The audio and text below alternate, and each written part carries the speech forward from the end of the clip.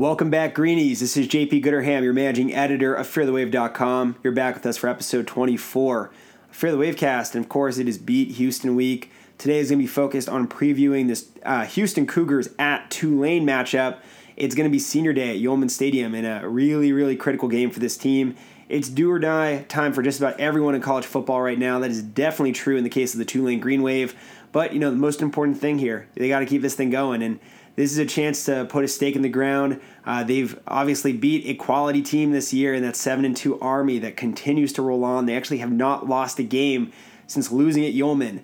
And the Green Wave is coming off a good one. It was anxiety-ridden. We can all admit that. It was a really tough last couple of minutes there when ECU was able to come back and score a final touchdown to tie it up. But at the end of the day, this Green Wave team did not give up. They dug in. They got it done in overtime. They had a goal line stand to stop the Pirates, and it was the first ever victory that the Tulane Green Wave program has ever had in Greenville, and that is no short accomplishment. They have lost 8 consecutive meetings coming up there. Yeah, these aren't the Pirates of old, but man, it is easy to lose a road league game when you're giving up turnovers, and that's what happened on Saturday at Yulman, in Greenville. So what we got going on, we got a huge game coming this weekend. We're going to have our friends from the S&H podcast on to help us. They're great guys. They know Houston better than anybody. They help us with the AAC blogger poll. They're funny on Twitter. They got all the stuff that you need in a great set of podcast interviewees. So they'll be on here to help us break this team down. Thanks again for coming back and listening to the podcast. It's been fun doing this year. We're down to probably our last couple episodes. We'll see how long those get to go on. But if you're enjoying the podcast, really appreciate everyone going in and giving us some ratings on iTunes. You can just go in if you're an iTunes listener. Get in there, give us a 5-star review, leave a comment. We love all that stuff. We got 11 of them so far. Always appreciated. And if you're listening on SoundCloud and you like hearing the show, you can download this and subscribe to it and get it when it comes out. Wherever you enjoy podcasts, we got it on iTunes, we got it on Google Play, we got it on Overcast. Wherever you listen, it's probably there. So let's get down to business here. Let's talk about this Houston at Tulane matchup. Let's get our friends on. Stay angry, my friends. Let's get it done. Let's get this W. All right, guys, we are officially back. It is time to get into the interview of the show. We have a very special set of guests. That is right. It's the first time that we've had both of them on the show, although I think they've done actually 3 Fear the Wavecast at this point. It is our friends from the S&H podcast. It's with a W, at SH Podcast. You can find them on Twitter. They're great on Twitter. Sam and Dustin, what's going on, guys? How you doing? Hey, doing pretty good. Thanks for having me on. Well, let's introduce who you guys are. How about you first, Sam? Introduce yourself so people can hear your voice. Then you, Dustin. I'm Sam. If there's something really crummy tweeted from our Twitter account, there's a 99% chance it's I. All right, we got Sam the bad tweeter. What about you, Dustin? I'm Dustin. If there's something just really boring and uninteresting and verbose tweeted from our Twitter account, that one's probably me. And Iowa State related. And/or Iowa State related. I mean, it's like the glory days. Are you on the Matt Campbell train? Have you? I mean, is this it? Are they going to keep him? I don't know. I'm feeling a lot of similarities with the coaching situation that we just had at Houston, so I'm not getting my hopes up too high. He's saying all the right things, but as we've seen, that doesn't really mean a lot. Well, that's how you know he's going to be gone. It's only when you basically can correlate, I think, how close a coach is. I call this the Calipari rule. The more they say they never could imagine their family being somewhere else, they're already buying a house. So let's kick this thing off. Let's start there, actually. I always like to go a little high level before I get into the game because I want to talk about this Houston team because there's some really interesting things really going on when you look at the X's and O's. Let me throw this to Sam first. Obviously, we're all familiar because he liked to put himself, in front of folks with the culture that Tom Herman was working on at Houston. We know he had a lot of quirks. He had his champions of, I'm going to check your urine levels to make sure your hydration is at a championship quality. Talk to us about what you're seeing as major differences just in the culture of this program and what it means to Houston now that we're deep into the first year of the Major Applewhite era.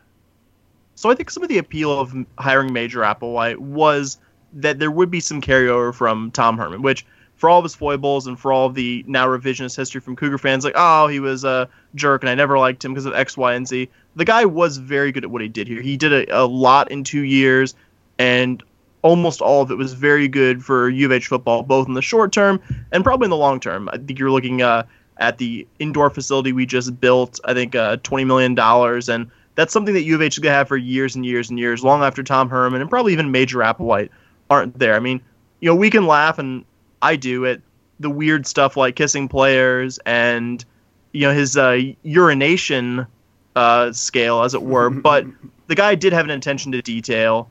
And I think that was to the benefit of U of H football. And if we're all being honest here, it probably will eventually be to the benefit of the Cal College in Austin. I think where the things differ is Major isn't as outspoken. I think Herman, at least here, was fairly media friendly. And I wouldn't say Major's particularly media unfriendly, but he isn't as natural in front of the camera or a recorder. He's not going to, I think, win the press conference as often as Herman does. Although I will say the recruiting returns haven't been, I would say, as freakishly good as they were in Herman's one class that he was actually really invested in, but they've been pretty good. I think U of H, by at least some metrics, has the best G5 class. He's gotten a lot of guys with P5 offers to commit to the Cougs. We'll see how many sign on the dotted line, but I think we have brought a lot of the good things that Herman, I think, brought here and kind of continued them. Obviously, there are still a lot of things to be answered, but I think that was the main selling point of this hire. It hasn't been all bad so far. Well, I'll throw this one to Dustin because I know he's a numbers guy too. I've been watching this Houston team since the Pac-12 After Dark game when they were playing Arizona, and I remember, I know it was technically a close game, but feeling like Houston was solidly better than that Arizona team, and now that team has not only saved Rich Rod's job, competed for their division in the Pac, and on top of that has one of the most dynamic and exciting offensive players in America. It's a really quality win. And on top of that, you've had some up and down games and also some big successes like they had against USF last year. Where do you see this season going with 2 weeks coming? What is the hope and the expectation for Houston fans looking down at the end of this season? Yeah, I think everyone's just hoping to end the season strong. Obviously, the expectations around here, thanks to the coach who's now at the Cal College, among the other coaches who have done well here, the expectation level is very high. So, every year I think people want to win the West Division. They want to win the conference and do things like that. Obviously, unless Memphis just absolutely falls apart, I don't think that's going to happen this year. But there was a lot of wailing and gnashing of teeth after the Tulsa loss, the back-to-back losses there. So I think some people are starting to get back on board. And if we can win the last 2 weeks against two teams that I think will be favored against, and the program within the team will expect to win those games. Then you're heading 8-3 into bowl season, and if you can get to 8-4, 9-3 type of season, I don't think that's what everyone's goal is, but I think a lot of people will recognize that with some of the difficulties of figuring out who the quarterback is. You mentioned the Arizona game. It's kind of funny to look back on that now because Khalil Tate didn't come in until I think midway through the third quarter. Yep. And of course, De'Aaron King was nothing but a thought deep back in the back of the minds of the Cougar staff and the Cougar fans. So if that game were to be replayed this coming week, I think we'd see a very different game with very different personnel. But it does kind of make the resume look a little better, and I think people are willing to acknowledge that we're 1 or 2 bounces in that Memphis game away from potentially competing for the West Division. So, obviously it hasn't been everything that we've hoped for and dreamed for, but I think most reasonable people will still within the Cougar fan base acknowledge that this will have been a reasonably successful season as long as the Cougars are able to finish up strong and feel like we've got our quarterback of the future in De'Aaron King moving forward. It took a couple of tries. For anyone, it's honestly, if you look at the way his career has started as a quarterback at Houston, he's a former highly regarded recruit. He was a commit to TCU. He had offers from a ton of mid to high Power 5, Power 6. I should stick to the branding here. Sorry, guys.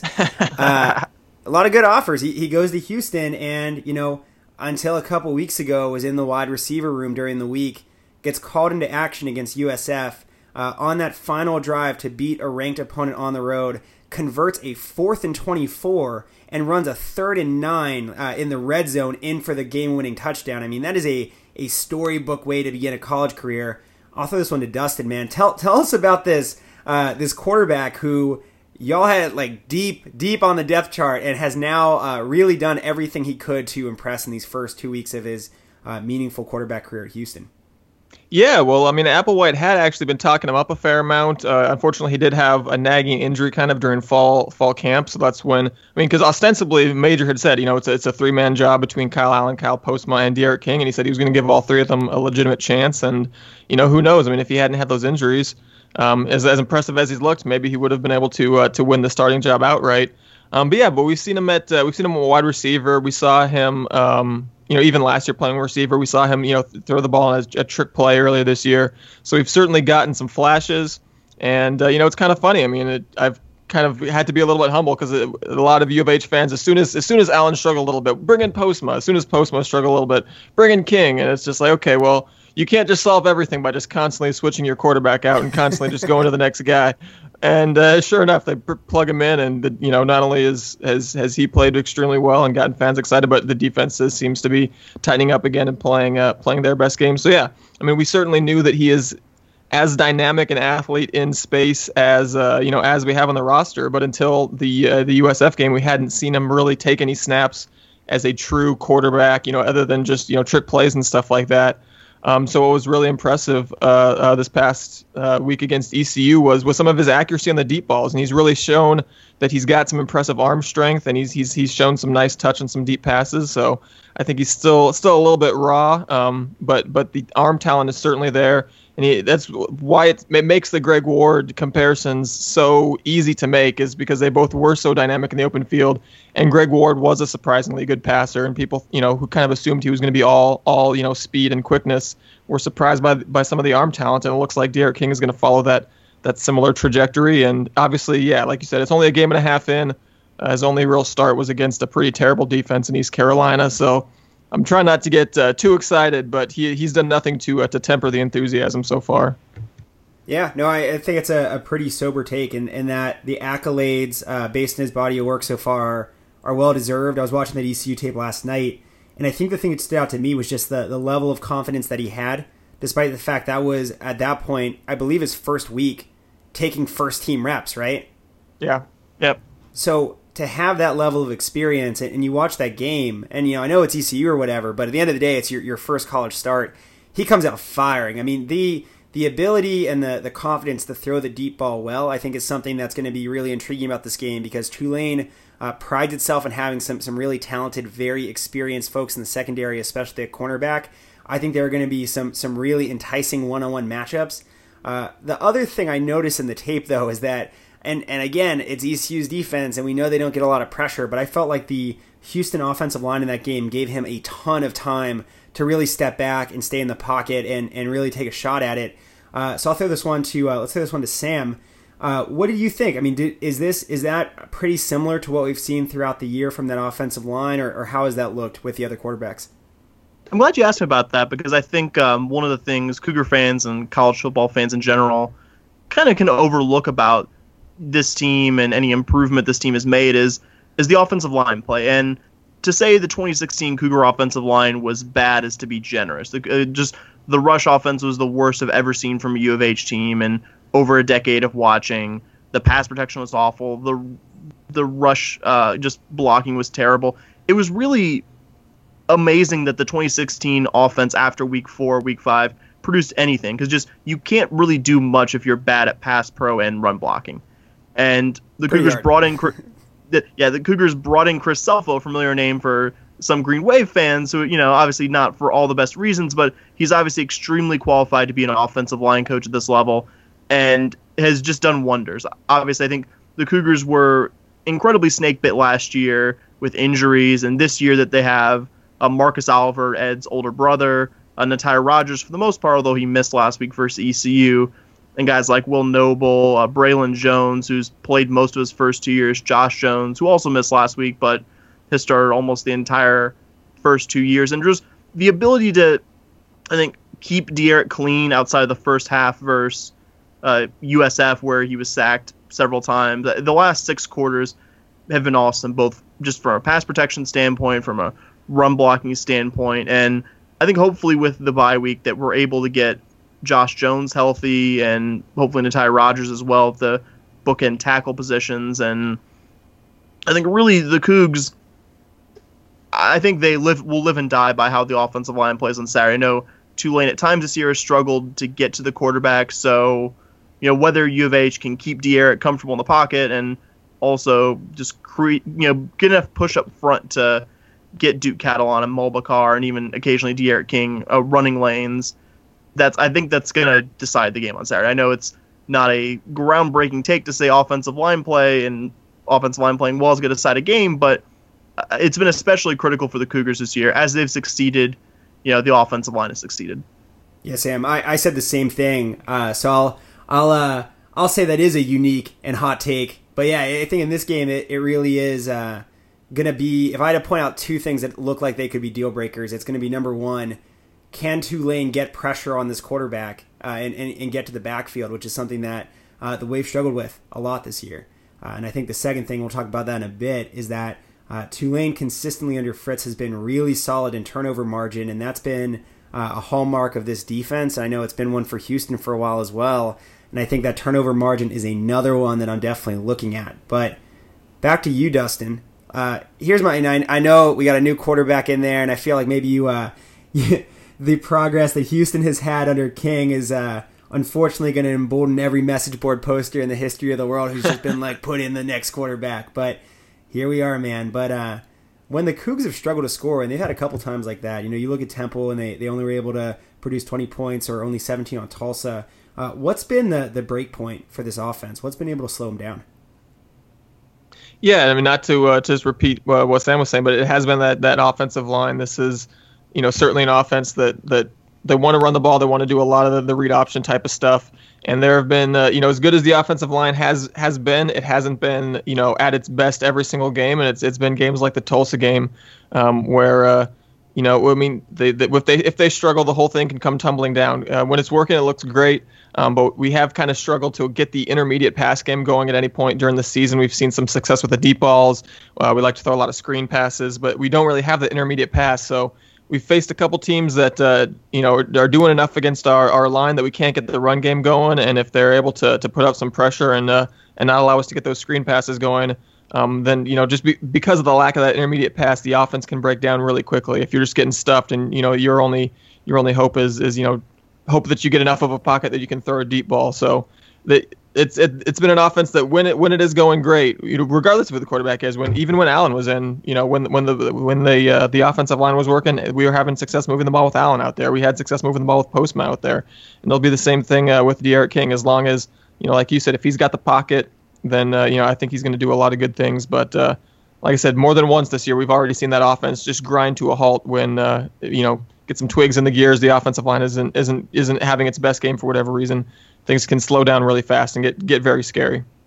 Dustin, last question on the offense. Then let's get to the Ed Oliver show here in a second and talk about the good stuff. But on the offense, I know it's interesting because I think a lot of people are probably familiar with Duke Catalan from years past. The guy I wasn't familiar with was Mulbacar, and he just came off a really big game against ECU.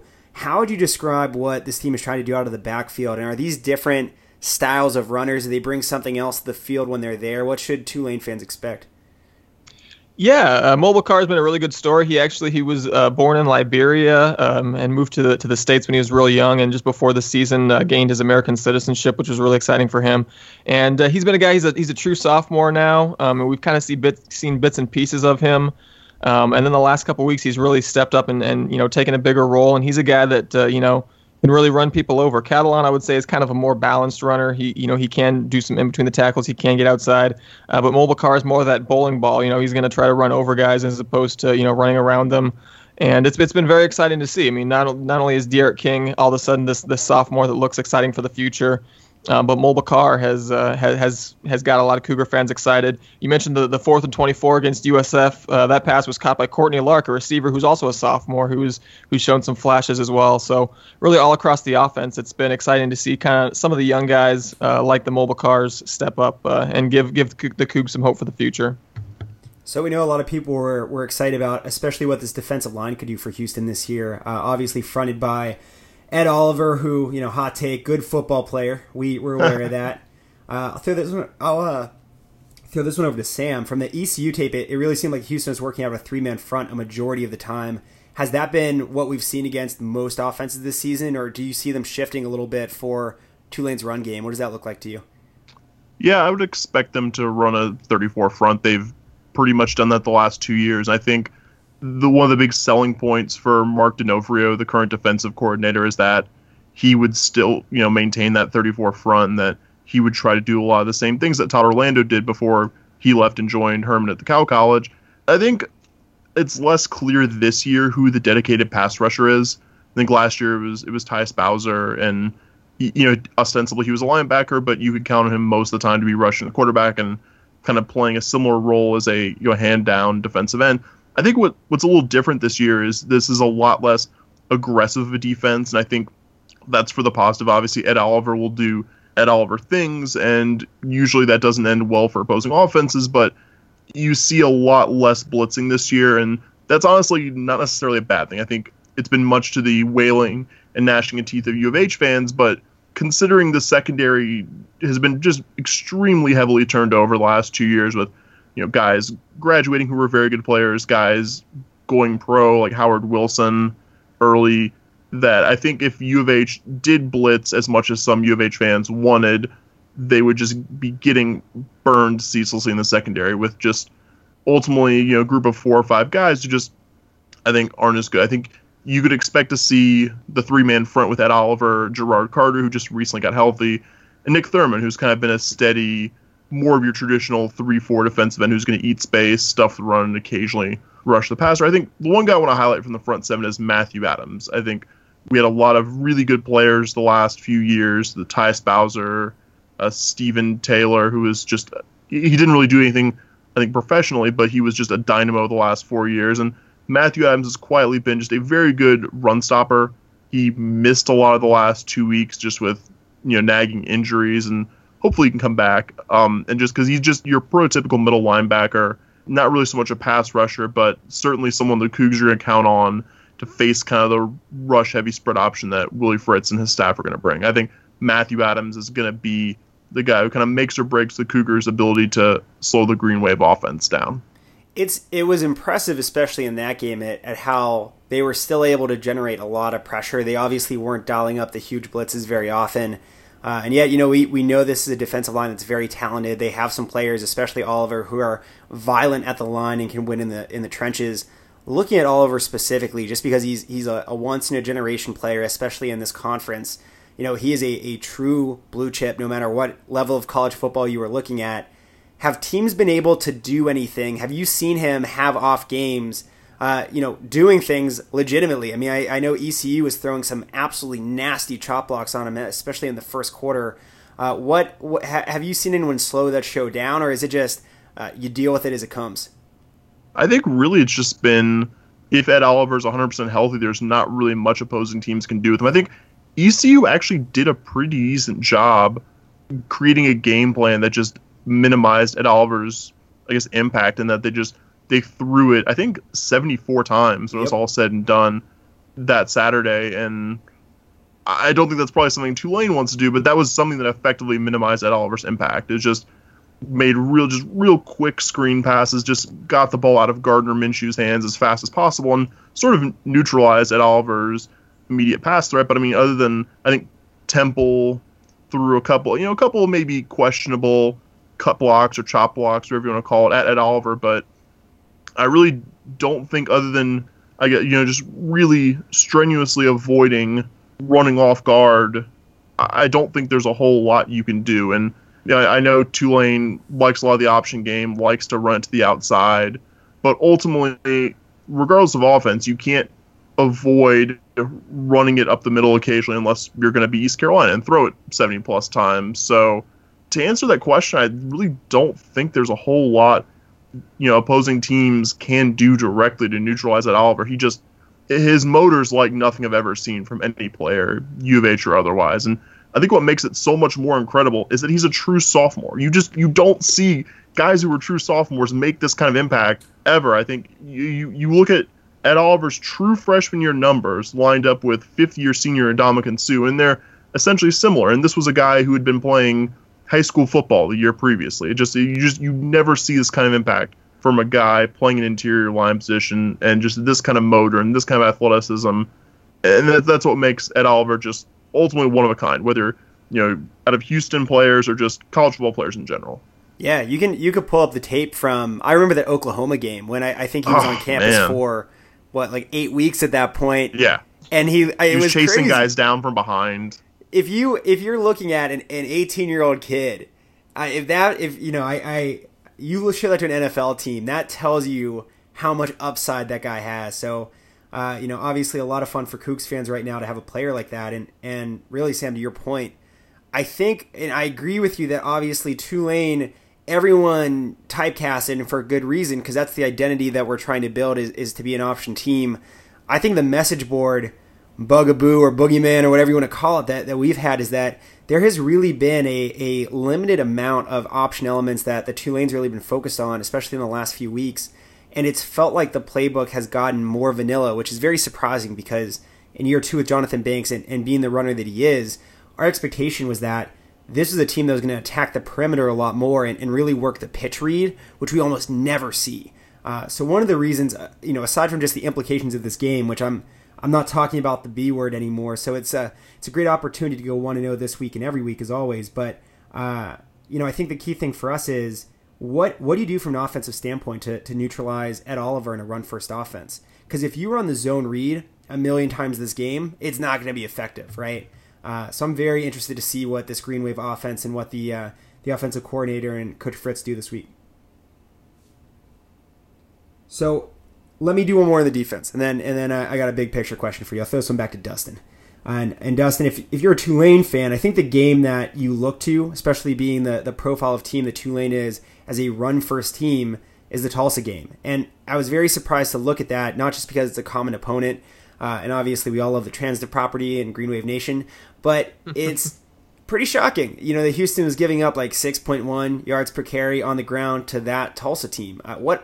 What happened? Was it an off day? Was it injuries? Is there anything that we can take away from that might be useful to think about in establishing a dominant run game in this one? Yeah, Ed was dinged up a little bit in that game. I think it was the SMU game that he picked up a little minor injury and wasn't playing at 100%. So I think that was certainly a factor. And I don't know. I struggled to know what to take away from that Tulsa game because of the way that the entire team collapsed. And for the first half, the defense was doing a decent job, and I actually mercifully missed that game.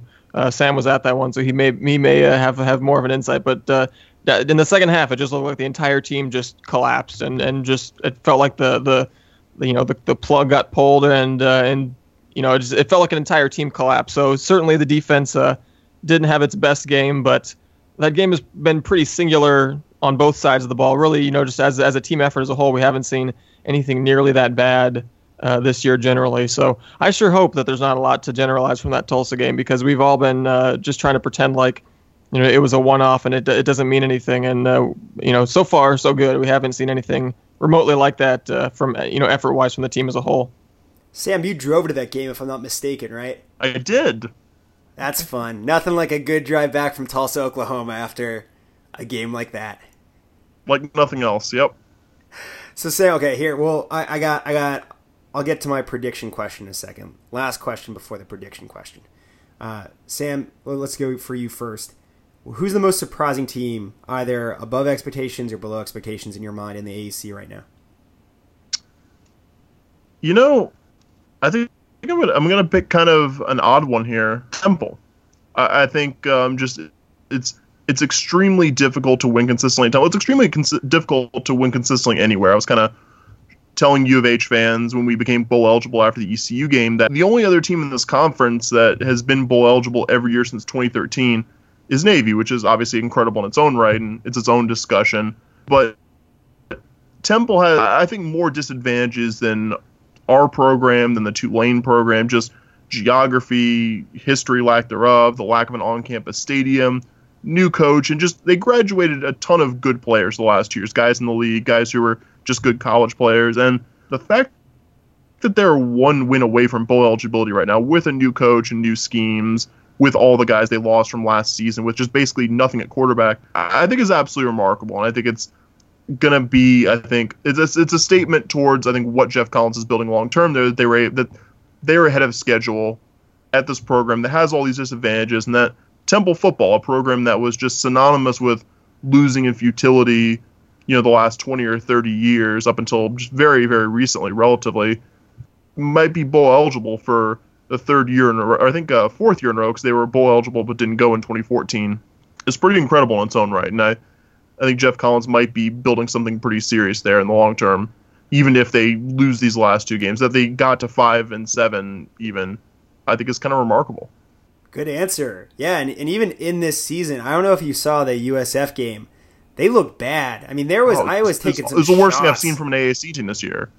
I remember watching that game. I sent one, I think Reddit retweeted it. So it was just Temple's entire staff with their head in their hands. And I'm just like, when you realize you've accepted it, that your like coaching future is going to be at Temple, and they've turned it around. They're a very competent team. They just beat a Cincinnati team that Tulane lost to. Yeah, that's a great answer. All right, and I'll go one last high level one here. Throw this one over to Dustin, although I know you guys work on these together. I want to hear a full-throated defense, even though I know the Houston fans aren't necessarily listening to this. I want to hear the defense for this. And the AAC blogger poll, I mentioned this in your show, very, very honored to be with some esteemed, actually the only outlet that is voted every single week. So congratulations, gentlemen. That was impressive. You are truly the MVPs of this program. But here's my question. I know it was a tough game. It went back and forth. Houston, goes on the road with a new quarterback and beats USF. They get the drive done. They execute there. They go on the next week and they win against ECU. They have a new quarterback that's doing good things. Why am I the only voter who has Houston above USF right now? I want to hear this defense. We did talk about the Tulsa game and that game that happened, right? Like that. I mean, as much as I would love to put U of H up there. I mean, it was. And as exciting and thrilling as that USF game was, we are one tipped ball away from USF still winning that game, and I don't think USF has had any result that's nearly as disastrous as that Tulsa one was for the Cougs. So, Sam and I, as you kind of allude to, we take our voting responsibility very seriously, and we're always making sure to check each other. Like, all right, we're not over hyping U of H. We kind of tend to lean the other way. That if there's a question, if there's any question, we'll put U of H maybe a little bit lower because we don't want to be seen as homers, and we take our voting responsibility seriously. But I think there's certainly an argument to put U of H ahead there. But if looking at the season as a whole. If USF were to lose another game, I think I would give U of H the nod there. But for the time being, I'm okay being 4 in the poll. I respect the thinking, and to be honest with you, I'm always impressed. I feel like people across the board do a really good job, and often vote against. You see that with Navy's guy Michael from the Mid Report all the time. I really like that people take it seriously. So thanks as always for contributing. I want to be respectful of your time. It's been great having you again, getting your perspective. So I'll ask one last question, which I will frame as a two-parter.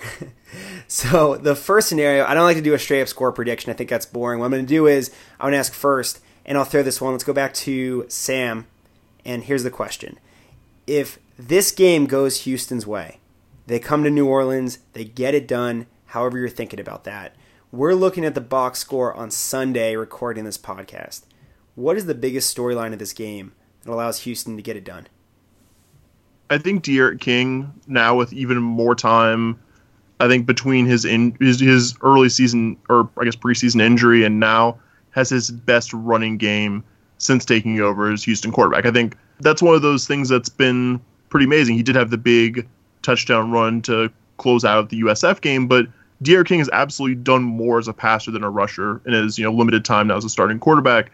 I think if this game on Saturday does go U of H's way, it will be, at least in some large part, due to De'Aaron King, I think, breaking out as a runner, making things happen, that Duke Catalan and Mulbacar take pressure off him, and he's able to, I think, make the reads necessary. I think Tulane's secondary is good enough that even if U of H wins in dominant fashion, which is certainly a scenario that's out there, that it won't be because they threw for a bazillion yards, kind of like they did against East Carolina. I think it will be due to the run game, and in this specific instance, De'Aaron King having his best game as a rusher since taking over as a starting quarterback. All right, and I'll flip the question for the final part. Let's throw this back to Dustin. Dustin, man, if this game does not go Houston's way, they have a really tough flight or drive west on I-10, what's the What's the deal? What would you suggest the storyline of this scenario where they have a New Orleans nightmare? I think turnovers are going to be the key question if U of H ends up not winning. I do like how the Tulane offense matches up with what U of H does well defensively. I actually just tweeted this. U of H has gone 36 consecutive games against non-service academies without allowing an opposing quarterback to rush for 50 yards. That includes Quentin Flowers. That includes Khalil Tate. That includes Lamar Jackson twice. So I think the U of H defense is going to do a good job of not allowing Tulane to move the ball real well. So I think in order I think Tulane's going to have, some big defensive plays, turn it over, maybe get a touchdown on special teams, something like that.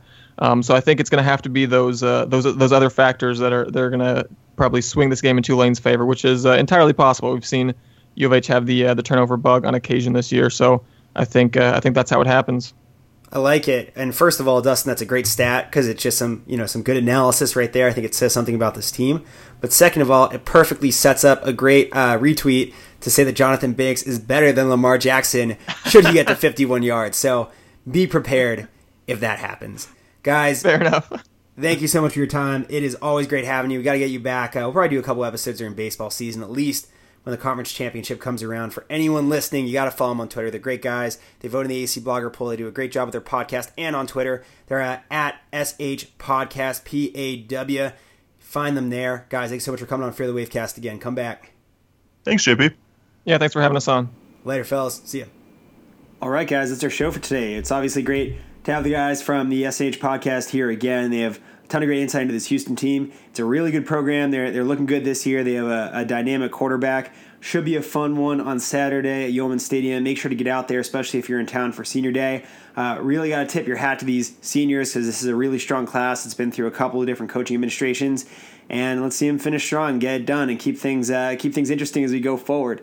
So with that, that's going to be our show for today. Stay angry, my friends. Have a good one.